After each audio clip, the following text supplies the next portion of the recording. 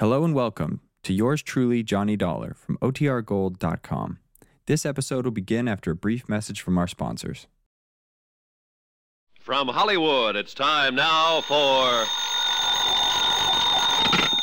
Johnny Dollar. This is Melba Crane, Mr. Dollar. Oh, yes, Miss Crane. I phoned a little while ago, and your maid said you were out. She told me. Was there something you... You've had a $20,000 pearl necklace stolen. I thought you might want to talk about it. I have talked about it. The local police were quite thorough, Mr. Dollar. Well, let's say there have been some new developments. Like what? That's what I want to see you about. I suppose you want to come out here to Oh, the thank house. you. Will a half hour from now be convenient? Couldn't we talk about this over the phone? If 45 minutes will be better for you, I'll be glad to cooperate. You seem to be a very persistent man. I usually get what I go after. Know something, Mr. Dollar? What? So do I.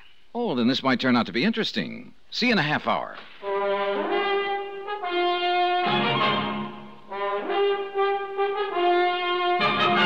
Tonight and every weekday night, Bob Bailey in the transcribed adventures of the man with the action-packed expense account, America's fabulous freelance insurance investigator. Yours truly, Johnny Dollar.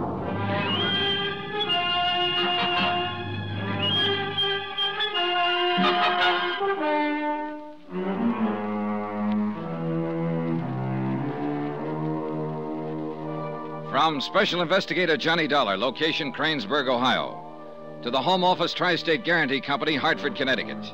Assignment, the Cranesburg matter. Expense account continued.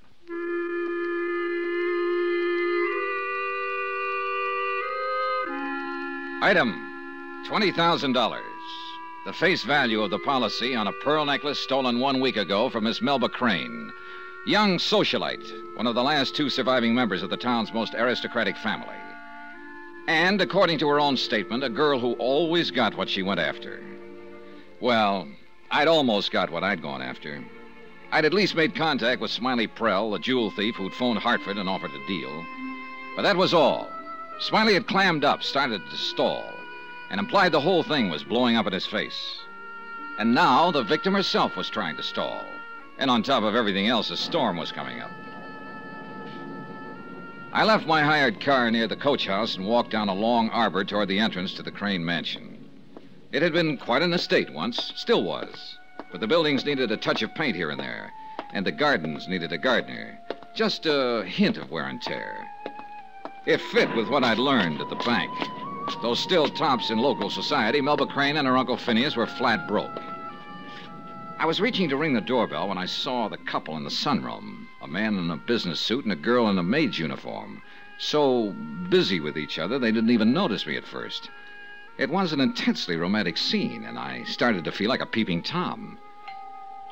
The girl was still a little red-faced when she answered the door a few seconds later. Good afternoon, sir. My name is Johnny Dollar. I'd like to see Miss... Dollar, you're the investigator about the robbery. Lauder must have wired everybody in town. Oh, I'm sorry, sir. I didn't mean to blurt it out that way. I found it interesting. You know we're going to get a little wet if that rain starts? Oh, won't you come in, Mr. Dollar? Thanks. You'll want to see Miss Crane, I imagine. Yes, I think she's expecting me. If you'll wait here, please. Oh, by the way, I didn't interrupt you, I hope. Interrupt? I'll tell her you're here, Mr. Dollar. Thanks. Bye, honey. See you later.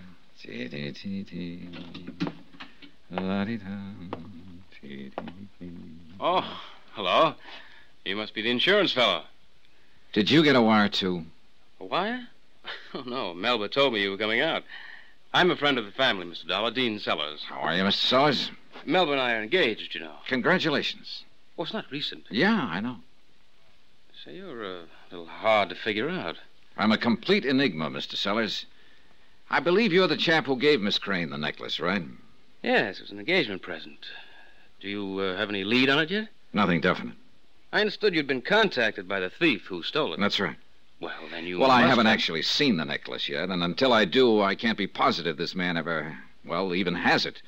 It wouldn't be the first time a professional jewel thief has tried to pull a swindle. I see. Tell me something, Mr. Dollar. Yeah? Suppose you do get hold of the pearls. What happens to them then? Well, that depends. If Miss Crane's claim hasn't been paid at the time, they go to her. If it has been paid and she refuses to reopen negotiations, then we sell the necklace to recover our losses. And up till now, as I understand it, the claim hasn't been paid. That's right. I see. Well, I hope you get it back quick, then. The insurance won't cover the sentimental value. Sentimental value to whom, Mr. Sellers? To both of us. Oh, I know. I saw you outside the sunroom there. Strictly unintentional. What I mean is his appearances can be deceiving sometimes. I wouldn't want you to misunderstand. Oh, I think I understand perfectly, Mr. Sellers. Good. Whether Miss Crane would or not may be something else again, though. Oh, Melba's very understanding. She must be. Well, I've got to run on. She'll be down in a minute. My office is in the Ridley building. Drop in if there's any way I can help. Thanks. I may just do that. Hello?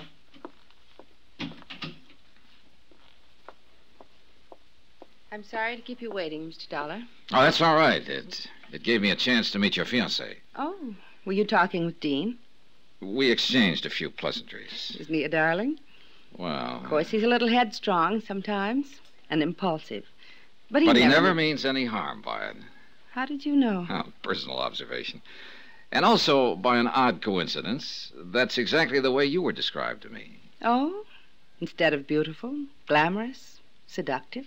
I imagine it was assumed that I could see those qualities for myself. I wonder if I should buy that as it is or analyze it first. I warn you, I'm dangerously subtle. I think you may be at that. Would you like a drink, or are you one of those always stick-to-business types? I'm even worse. I combine the two. I'll have scotch on the rocks. Well, that's my drink. Well, now we found something in common. We already had something. The robbery. Yeah, you want to talk about it? Why not? I want that necklace recovered as much as you do. Yes, I understand it has a high sentimental value.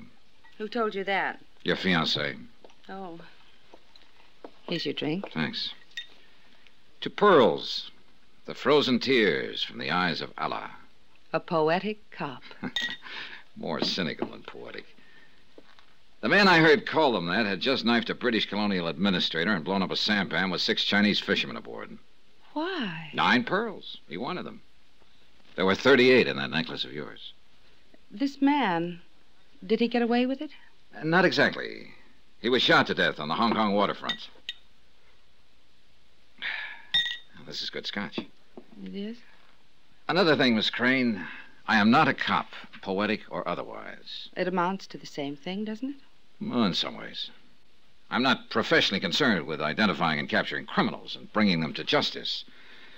My obligations on that score are no more nor less than those of any other private citizen. So? So I'm hired by the insurance company to protect their interests. Usually that involves trying to recover stolen property or looking for evidence of insurance fraud. I'm afraid I don't quite... Sometimes I make deals, Miss Crane. Meaning exactly what? Meaning that if somebody should start something and get in over their head, I might listen to reason, try to work something out.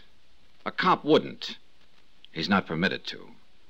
Well, that would all be very interesting, I'm sure, to the person who stole the necklace. Yeah, you'd think so, wouldn't you? What about that person, Mr. Dollar? The jewel thief who phoned the insurance company. Smiley Prell? I talked to him a couple of hours ago, briefly. Does he have the pearls? I don't know. Do you mind if I have another drink? Go ahead. Thanks. What do you mean you don't know? That's why you came here, wasn't it? To meet him and get them back? He may not have them. He may just be trying to swindle the insurance company. That's not too uncommon a game, you know. No, I wouldn't know. Oh, yeah. It's tried every now and then. The nicest people sometimes. Just looking at you. You know, it seems to me you're taking this whole thing pretty calmly.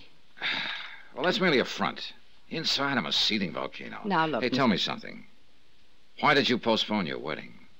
I didn't. Dean was the one who... Now, what difference does it make? What's that got to do with it? Do you think he's changed his mind about marrying you? Suppose we leave Mr. Sellers out of it. Can't. He's already in it. He's the one who gave you the necklace in the first place, an engagement gift. Has he called off the engagement, Miss Crane? He hasn't, and he won't, regardless of any rumors you may hear to the contrary. Now, does that answer your question? More or less. Then suppose we leave my personal life alone and talk about the robbery. That is, if you're at all interested in it. Where is the safe, Miss Crane?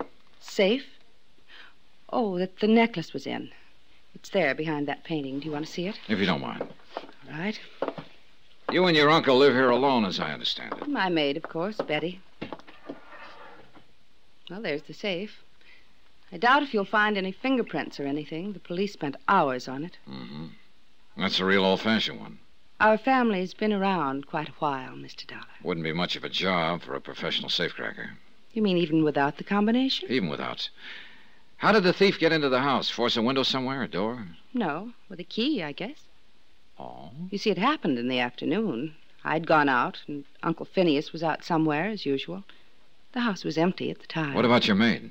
Betty? Well, after I left, she decided to go into town to do some shopping or something.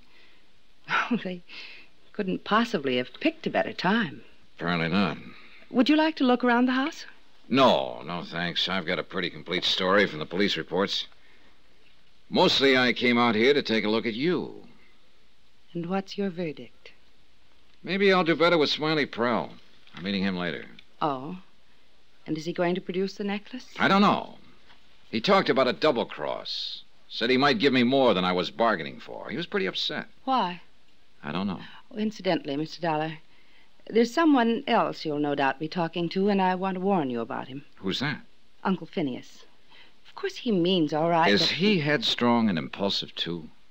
He makes up things sometimes, and he's, well, just a little bit vague. Balmy, you mean? Mr. Dollar, with people of our class, it's referred to as eccentric. I'm sure you understand.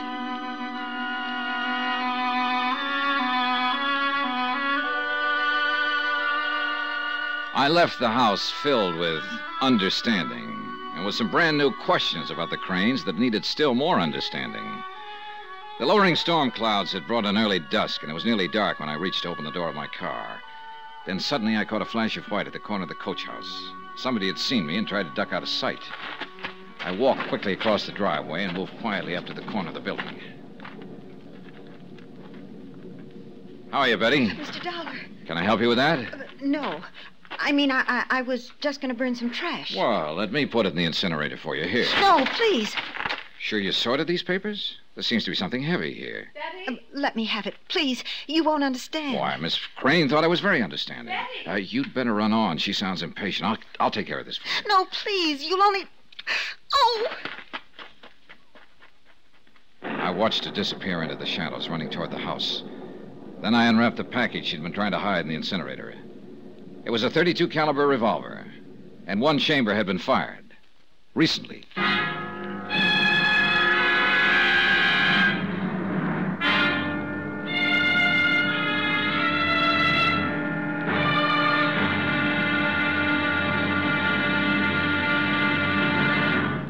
Now, here's our star to tell you about tomorrow's episode of this week's story. Tomorrow, a strange disappearance, a grim cry in the night, and a quarry is run to earth in room 313. Join us, won't you? Yours truly, Johnny Dollar.